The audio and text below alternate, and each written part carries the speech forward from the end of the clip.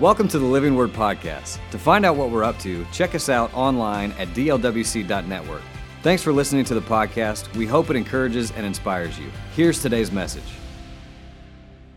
It is a delight to be able to share this series with you, and I want to talk to you about something today I believe is impactful for every person in the room and those of you who are watching.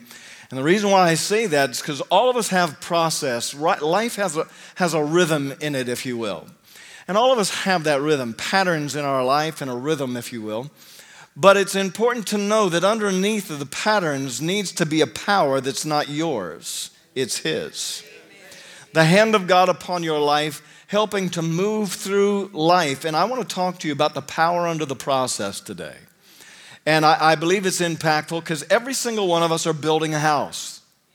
We're all building a life, a house. And there's a couple of different places, one in Matthew 7, and the first scripture that I'll use, 1 Corinthians chapter number 3, that helps us to understand that we are building a house, so watch what you build and what materials you use to build the house that you're building.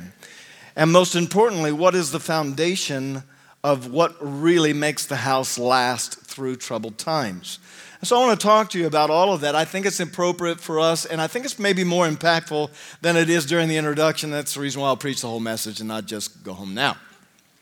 1 Corinthians chapter 3, verse number 10. The Apostle Paul tells the Corinthian church who needed foundation. I'm telling you, there wasn't a great deal of Christian and Judaism and Ten Commandments in Corinth. It was a mess. And here comes the gospel, powerfully hits Corinth through the Apostle Paul. Great church built there. And this is what the Apostle Paul says. They're learning new ways. They're learning. They don't come out of a history of 10 commandments and a society built on Christian values. They don't come out of there. They come out of idolatry and weirdness. And so the Apostle Paul tells them that he came preaching the gospel and the power of the Holy Spirit so their faith wouldn't be in the wisdom of men but in the power of God. And so there's the context for this. He says, you're building your house. Watch how you build it. Chapter 3, verse 10, according to the grace of God which is given to me as a wise master builder, I have laid the foundation and another is building on it. In other words, everything you hear is going to be built on the foundation of what I've already sowed into your life. And then he says, but let each one take heed how he builds on it. Watch what you allow into your life. Bring things that you need and shun the things that you don't, and build your life on something of substance. And I can just tell you, truth isn't just floating around at every 7-Eleven waiting for you to pick it up at the counter. Are you with me? And it's important for us to know that it's important for you to know truth. I could get tangled up in a lot of detail here. I don't want to because I need to make good use of my time. But you're not just making a living during the course of your week, you're making a life. And you're building a house, and it needs to be able to stand through our present challenges. And so we all have process, as I just got done saying, and process is more than making a living or the discipleship processes of a church. We have process. I'm a strong believer in process because we all need it. If you're going to advance, you need to know where to put your foot next. So Joel just got done mentioning to you, the father of my last baby girl, little Evelyn. But he just mentioned that Life Track is happening. If you've not been in Life Track, I can just tell you right now, you really need that.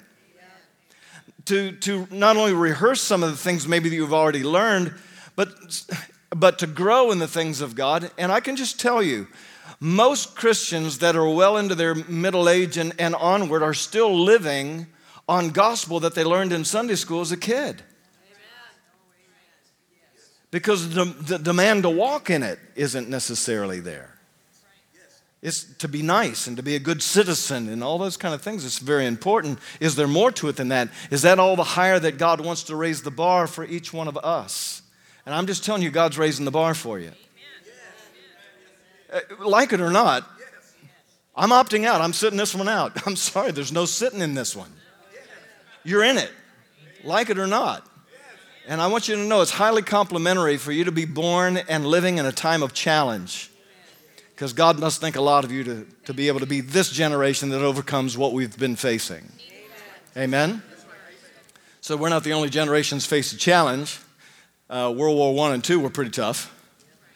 Civil rights have been tough. and all the different kinds of things and challenges of different segments of the population. It's all been tough. But at some point or another, each one of us have to understand we're in process, but there's got to be something more powerful than just going through the motions for me. I need courage to do what God's calling me to do. And so underneath the process, there's a foundation or a flow of power that God wants to put into the lives of each one of us. And I want to share with you again 4 principles that are going to help us to do that. They become foundational underneath of us so that purpose, meaning, and direction have real power in them. And so, first of all, God's people need a solid place to stand during a time of trouble. Time of shaking. Hebrews chapter number 12 told us that shaking was coming. The Bible says that in the last days that God would not only shake the heavens, but also the earth, also the heavens. And then he says that only that which is of God is going to remain during the time of shaking. Now here's the thing that maybe you may not have thought of, that during the shaking, the things that aren't God are going to shake to the ground and down they go. But you can assume by that I'm not going to feel the shaking because I'm built on something firm. No, you're going to get shook. Come on, how many of you are feeling the shaking? What was the singer? A whole lot of shaking going on. I don't know, that came out of the 50s somewhere, I think. But you understand, you can presume that because the shaking is going on that demolishes some things, that I won't feel the shaking. No, you're going to feel it. But if you're built on the right stuff, you don't crash and implode. So the idea is that all of us are reevaluating during this time. I mean, going to the grocery store, how much toilet paper do you buy? Seems to be a shortage these days. You know, buy stock in Charmin. It's a good bet it's going to be okay. Or should I attend church? If so, how? Should I reach out to my neighbors? Or should my kids go to school? All of those things are being reevaluated right now, and I never dreamed we'd even be talking about these things. But here we are. And so Jesus gave us insight on how to win in a day filled with trouble. And he let us know that our activity, say activity, not just what we know, but what we do with what we know. Our activity actually determines the kind of resilience we'll have during a time of shaking or when a storm hits our house. You'll remember Matthew chapter number 7. Jesus has preached the Sermon on the Mount, Matthew 5, 6, and 7. At the end of the whole thing, he talks about being a doer of what he said since the Beatitudes, chapter 5. How to pray, how to fast, how to give, how to respond to the world around you, and so forth. And the law says this, but there's the deeper side of that. And he would say all that during the Sermon on the Mount. Really cool. And then at the end, this is what he says. He that hears these sayings of mine and does them is like a wise builder that built his house on a rock. Kind of sounds like 1 Corinthians 3, doesn't it? Built his house on the rock. He that hears these sayings of mine and acts on them. Activity, again, is the key. And the storm comes and the wind blows. Wait a minute, wait, hey. I'm doing the word. I'm not supposed to have a storm. I rebuke storms. Jesus said, your house is going to have to endure a storm. Don't even have to believe God for that. You're going to experience tough times in life. Jesus said, in this life you shall have tribulation, but be of good cheer. Why? I've already overcome the world. So we experience storms in life. And so Jesus said, but there was a guy who went to the same church service, heard the same message, but didn't act on what he heard. And this guy built his house on the sand. Same storm comes, but the outcome is very different. Because the foundation determines the well-being or the long-lasting nature of your house that you are building. You're building a house. So it's important to take building materials out of good sources like the Word of God or going to church. And so pray for your pastor. And, you know, if this is not your normal church, and so pray for your pastor to have unction and utterance for you, building materials to build a strong house in the name of Jesus. Amen?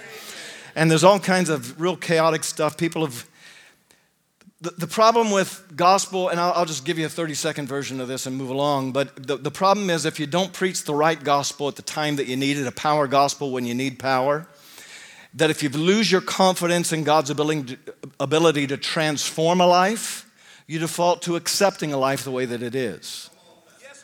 and that left turn will cause that thing to move in a digression, if you will, of ultimately compromise and everything's covered under the name of grace so I can live any old way I want. Wait a minute, I thought activity was the reason why your house stands.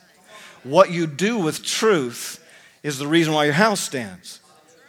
So that whole message is destined towards a collapsed house. Because I don't have to do the Word of God. God just loves me and accepts me the way that I am. I don't have to repent for anything. I don't have to change anything. God's not into change. He's into love. Well, I'm glad He loved me enough to change me. Amen. I need a good amen. Whoa. Come on. I need a B3 back behind me here somewhere. It's good. So what do you do during a time of shaking? What do you do with all this going on? You build your house on a rock. Your activity will help you to determine the strategy. See, the church of the first century grew through persecution, and it grew amazingly.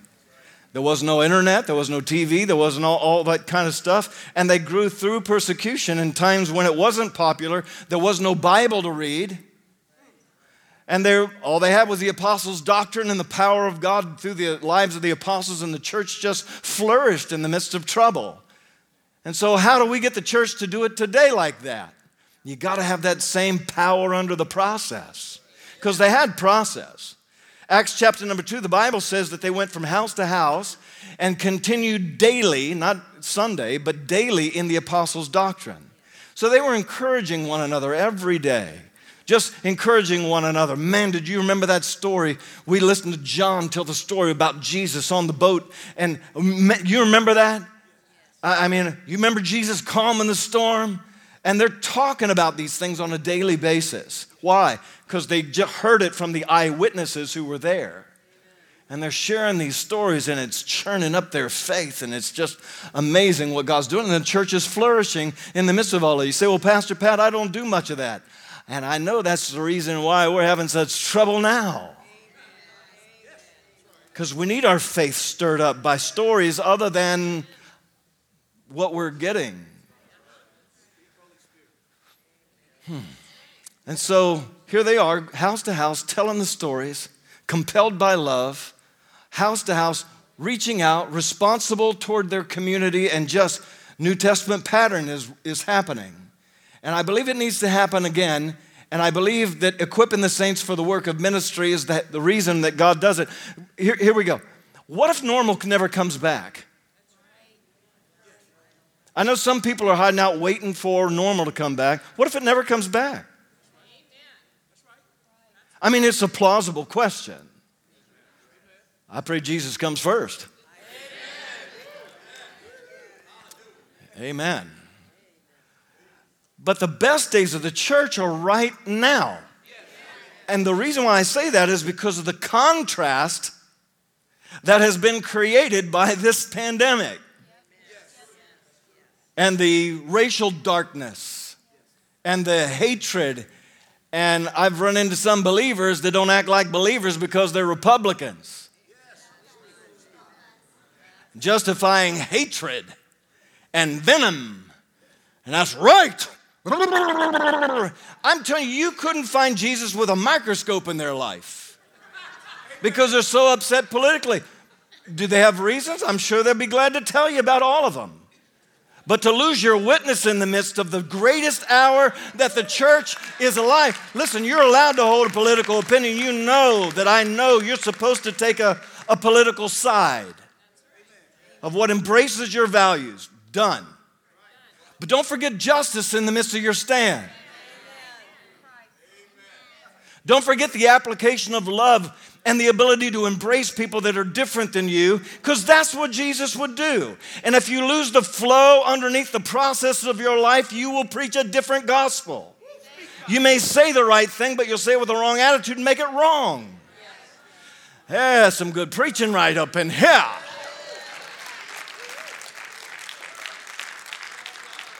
Matter of fact, You can be so excited and possessed by that spirit right now, you could resent me saying what I'm saying right now. It's just stewing. Well, God bless you. I'm going to stir you up a little more. There's sweet pea. Because somebody has got to talk you out of the tree you climbed up in and get you back into the game that God has, laid out before us. The need for the church to show up has never been greater. So you can either show up or sit on your blessed assurance. Either way, I'm going to tell you, you got to take a side.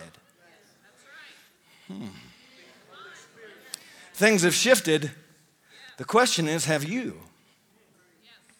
And so what do you do if normal doesn't come back? See, my assignment as a leader is to equip God's people, to inspire them and to empower them to be what they're supposed to be no matter what the circumstance of the life we're in. And so Ephesians chapter number 4 says, and Jesus, as he rose from the dead, gave gifts to men, and he gave some apostles, some prophets, some evangelists, some pastors and teachers. What for? And here's what for. So my job is to help you to be equipped, to equip the saints for the work of ministry. Let's just say it like this: to equip the saints to work. Not to attend. Attendance is a good part of the process. But to equip the saints to work. So my job is to help you to do your ministry. So you're the one in the ministry up there. Wait a minute. According to Ephesians 4, my job is to help you to do your job and to do it with courage and to do it in the power of the Holy Spirit and to do it with encouragement and do it with my arms wrapped around you. And so that's what I plan on doing. Because I'm going to stand one day before Jesus to ask me if I did my job. And you're going to be proof positive that I did. Amen. And so understand today that the foundation underneath of us is for me to be not only equip you, but to edify you in the body of Christ. And so that is the foundation of the church. The church by which Jesus said the gates of hell would not prevail against that church. Somebody said, I'm holding the fort. You don't have a fort. You're storming the gates. Hold the fort. I'm sure they've written some old hymns about that. Hold the fort. I don't know what you do. Onward, Christian soldiers, whatever. So I think that was a Marine tune. I don't know. It doesn't matter. Understand today, we're building God's house on a foundation. Both individually and collectively, we're building a house. And so Christian lifestyle, or the lifestyle of Christianity, looks like something. The question is, does it look like, or is it supposed to look like what I'm presently living? It's a good question. I heard one guy say it like this: if Christianity were against the law, would there be enough evidence in your life to convict you? Or, heard it said in the second way, that if Christianity was dependent upon you to get to the next generation, would it make it? Are you living out loud enough for people to see and want what you got? And so again, these are good questions. These are soul-searching questions. I don't know if it's Sunday morning questions, but since we only meet on Sunday morning, this is my only shot at you. So there's a flow underneath of it. We're building a house, and the Bible says, 1 Corinthians 3:10, take heed what you build on top of the foundation that's been laid. Watch out. Watch what you're building above ground, because that's what people see. And so again, being active during a time of trouble is foundational for us. If we're going to experience success and really succeed in God's plans for our life and show it to our kids and our grandkids, it's going to be important for us to really digest this kind of a message. And underneath of this flow of power, there's 4 foundational truths, I think, that we've got to have. A way to pursue life, not only in the process of life. At church, we've got a process here. Know God, find freedom, discover purpose, and make a difference. That is our process here at Living Word. Know God, find freedom, discover your purpose, and then go make a difference. And so that's very much what we're after all the time. We're always doing that process, always. And growth is in the midst of it, and there's learning to do in the midst of it. There's community in the midst of it, and all the things that are really important to really the best you showing up on planet Earth during this time. It's all geared towards that. But it's important for you to know that the power or the flow under the process is kind of like the disciples. They were in the upper room praying before the power of the Spirit came. And so they knew what Jesus commanded them to do, but they needed power to pull it off. After the power of God comes, they run into the streets in absolute bold obedience and joy. So they knew the process. Jesus told them the process. Go into all the world, make disciples of all the nations, etc.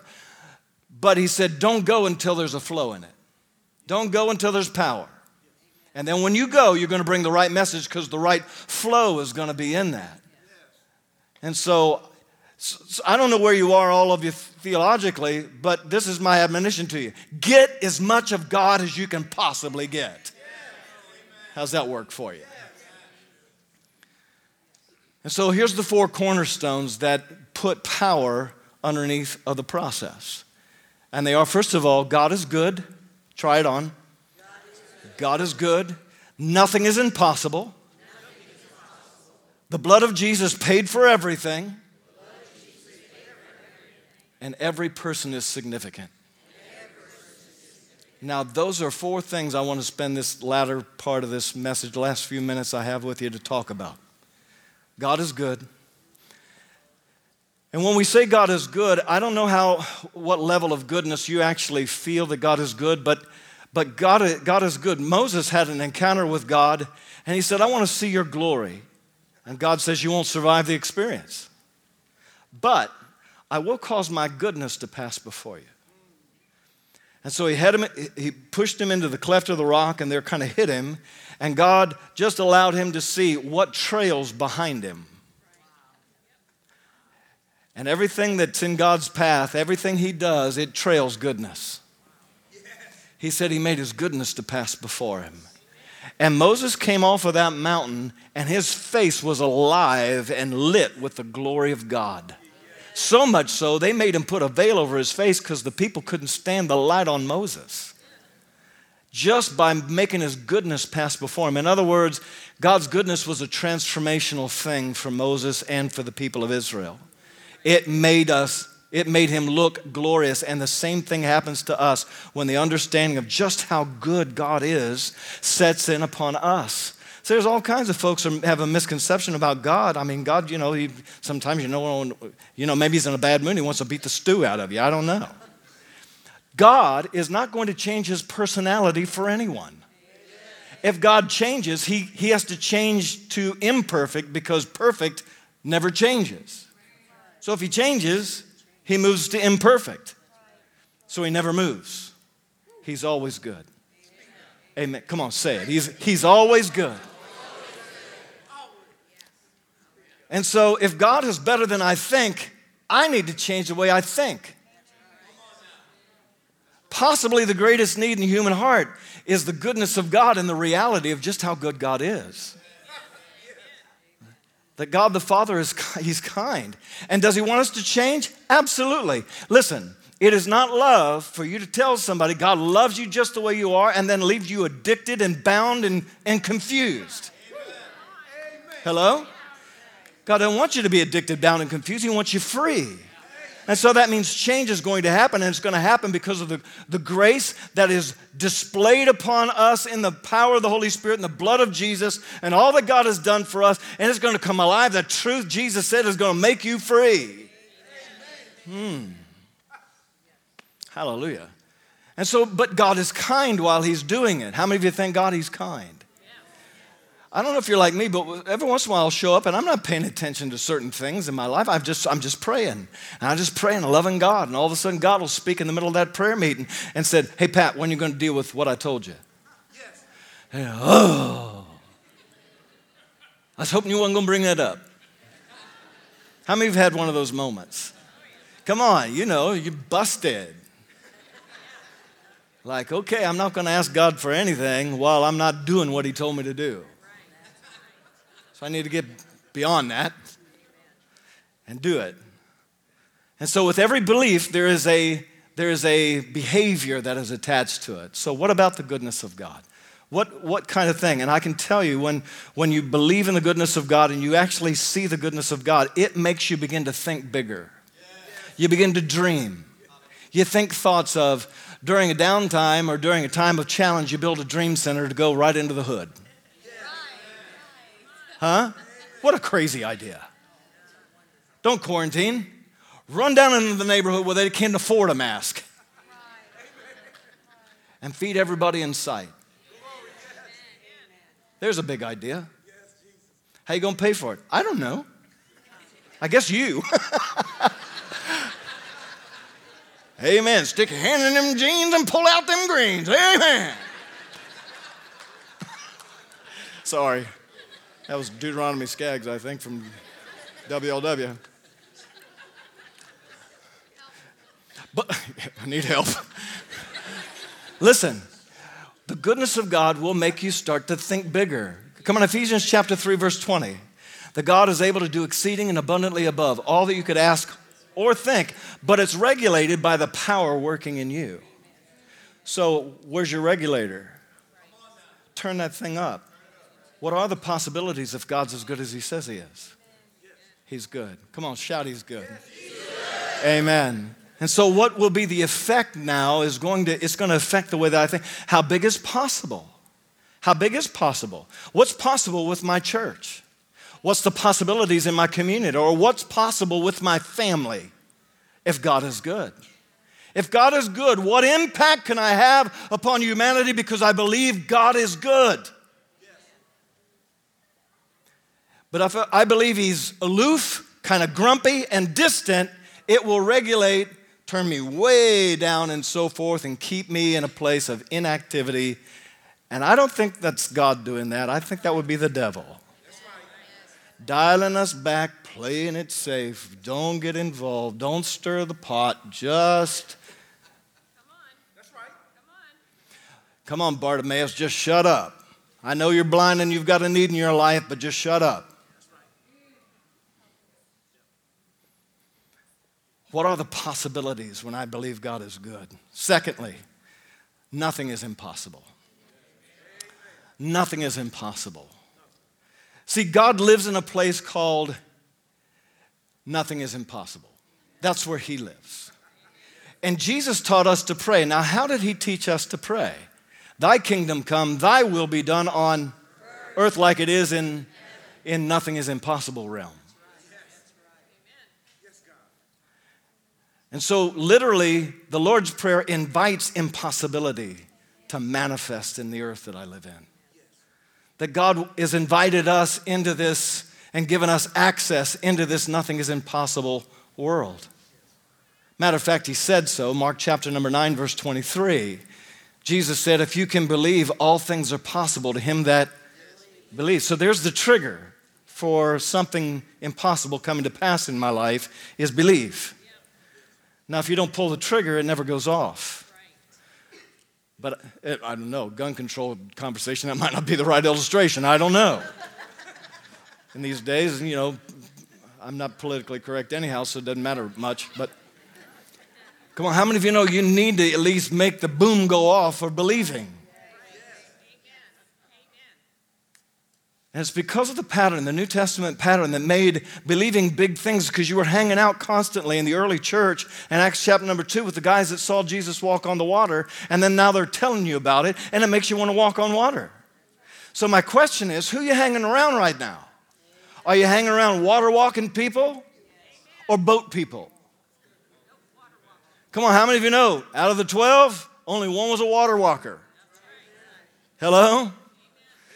Good preaching, amen.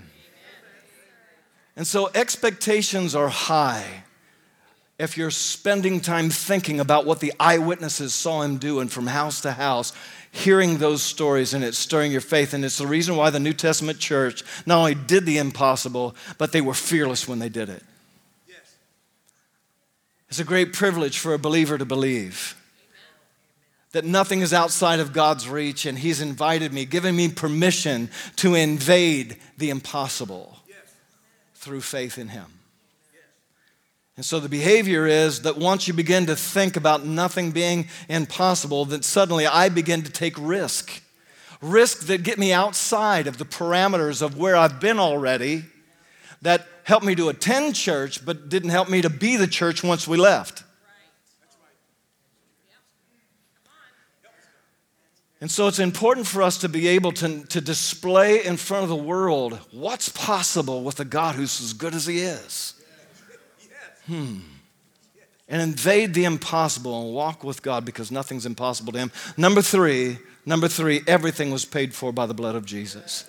Calvary took care of it all. It is an irrevocable promise paid for by the blood of the Lamb of God. We preached it on the 24th, a miracle service, and so I'm not going to rehash all of that, but I just want to simply say, Ephesians chapter number 2, verse number 7 puts it really well. That in the ages to come, that he might show the exceeding riches of his grace,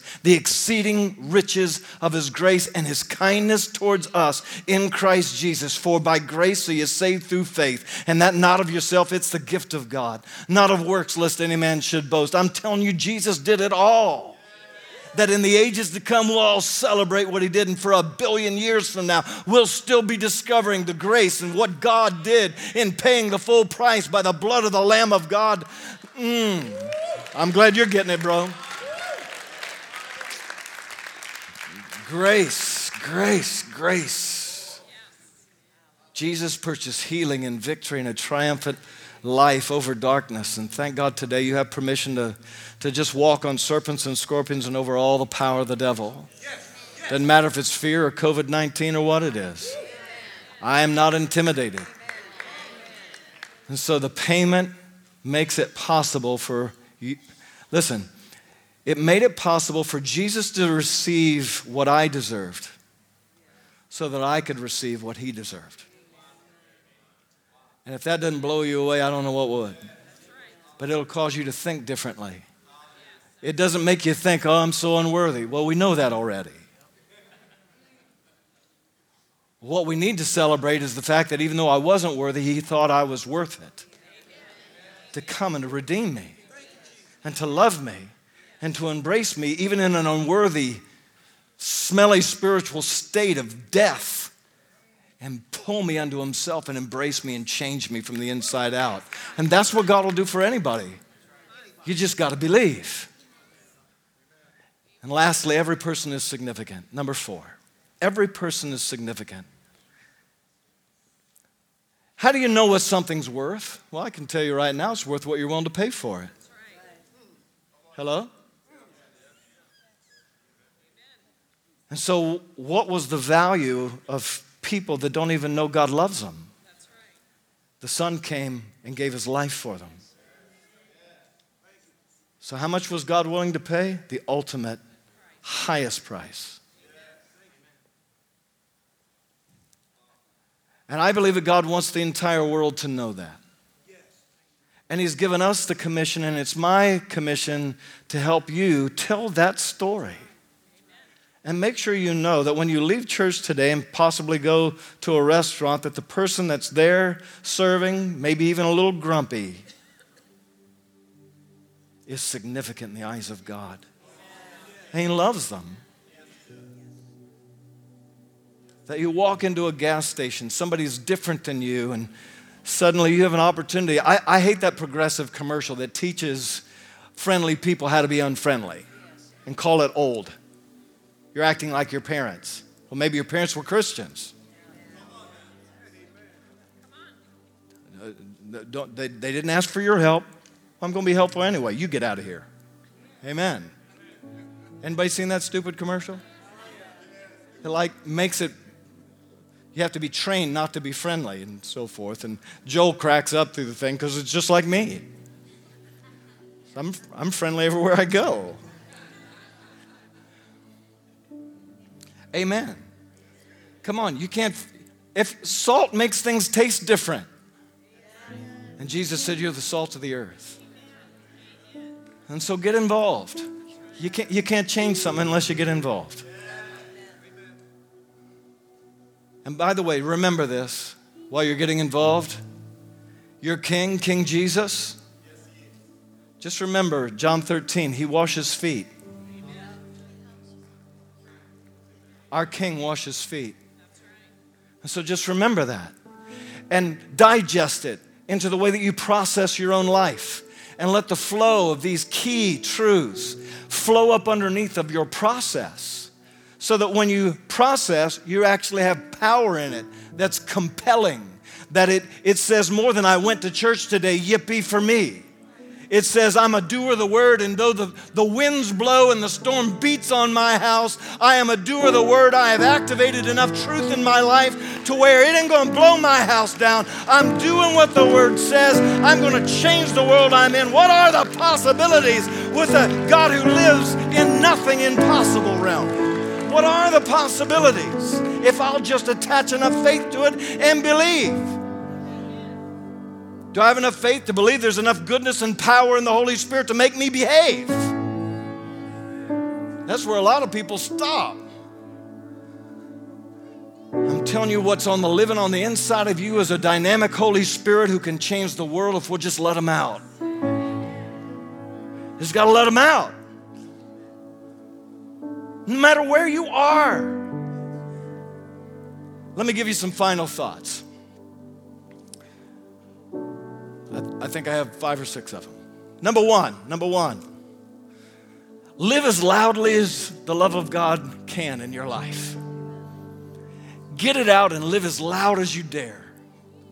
And maybe today is to challenge you to a higher place for that. So live as loudly as you can, because my point number 2, remember, and the Lord told me this on the way back from the gym to the office, 5 minutes. And the Lord said 90% of the people that you'll pass on the way back to the office have no idea what you consider to be normal. A prayer answering Father who loves you and does miracles and answers to prayer where there's joy unspeakable, full of glory. And 90% of the people you'll pass by on the way to the office have no idea what that means or what you believe or the way that it impacts you. So live out loud. Remember, most people don't know, so that listen to me carefully. Look at me. When they see you and you show up loud enough, you look different and you look like a breath of fresh air to people. There's a few curmudgeons out there that want to give you a hard time. That's okay. Keep moving. I hope that was a wide shot. Number 3, and this is a big one because this is more private, but it has a public impact. Praise God as deeply and with as much volume as you dare. Praise God. And I'm not talking about public spectacle standing in the middle of McDonald's. I'm talking about the kind of legitimate praise that if it requires you to get in a room all by yourself where nobody can hear you and you shout the praises of God, I'm going to tell you it will do something that will supercharge your spirit. And I'm not talking about doing it because Pastor Pat said, think about how good he is and what he's done in your life, and then just respond with a loud hallelujah.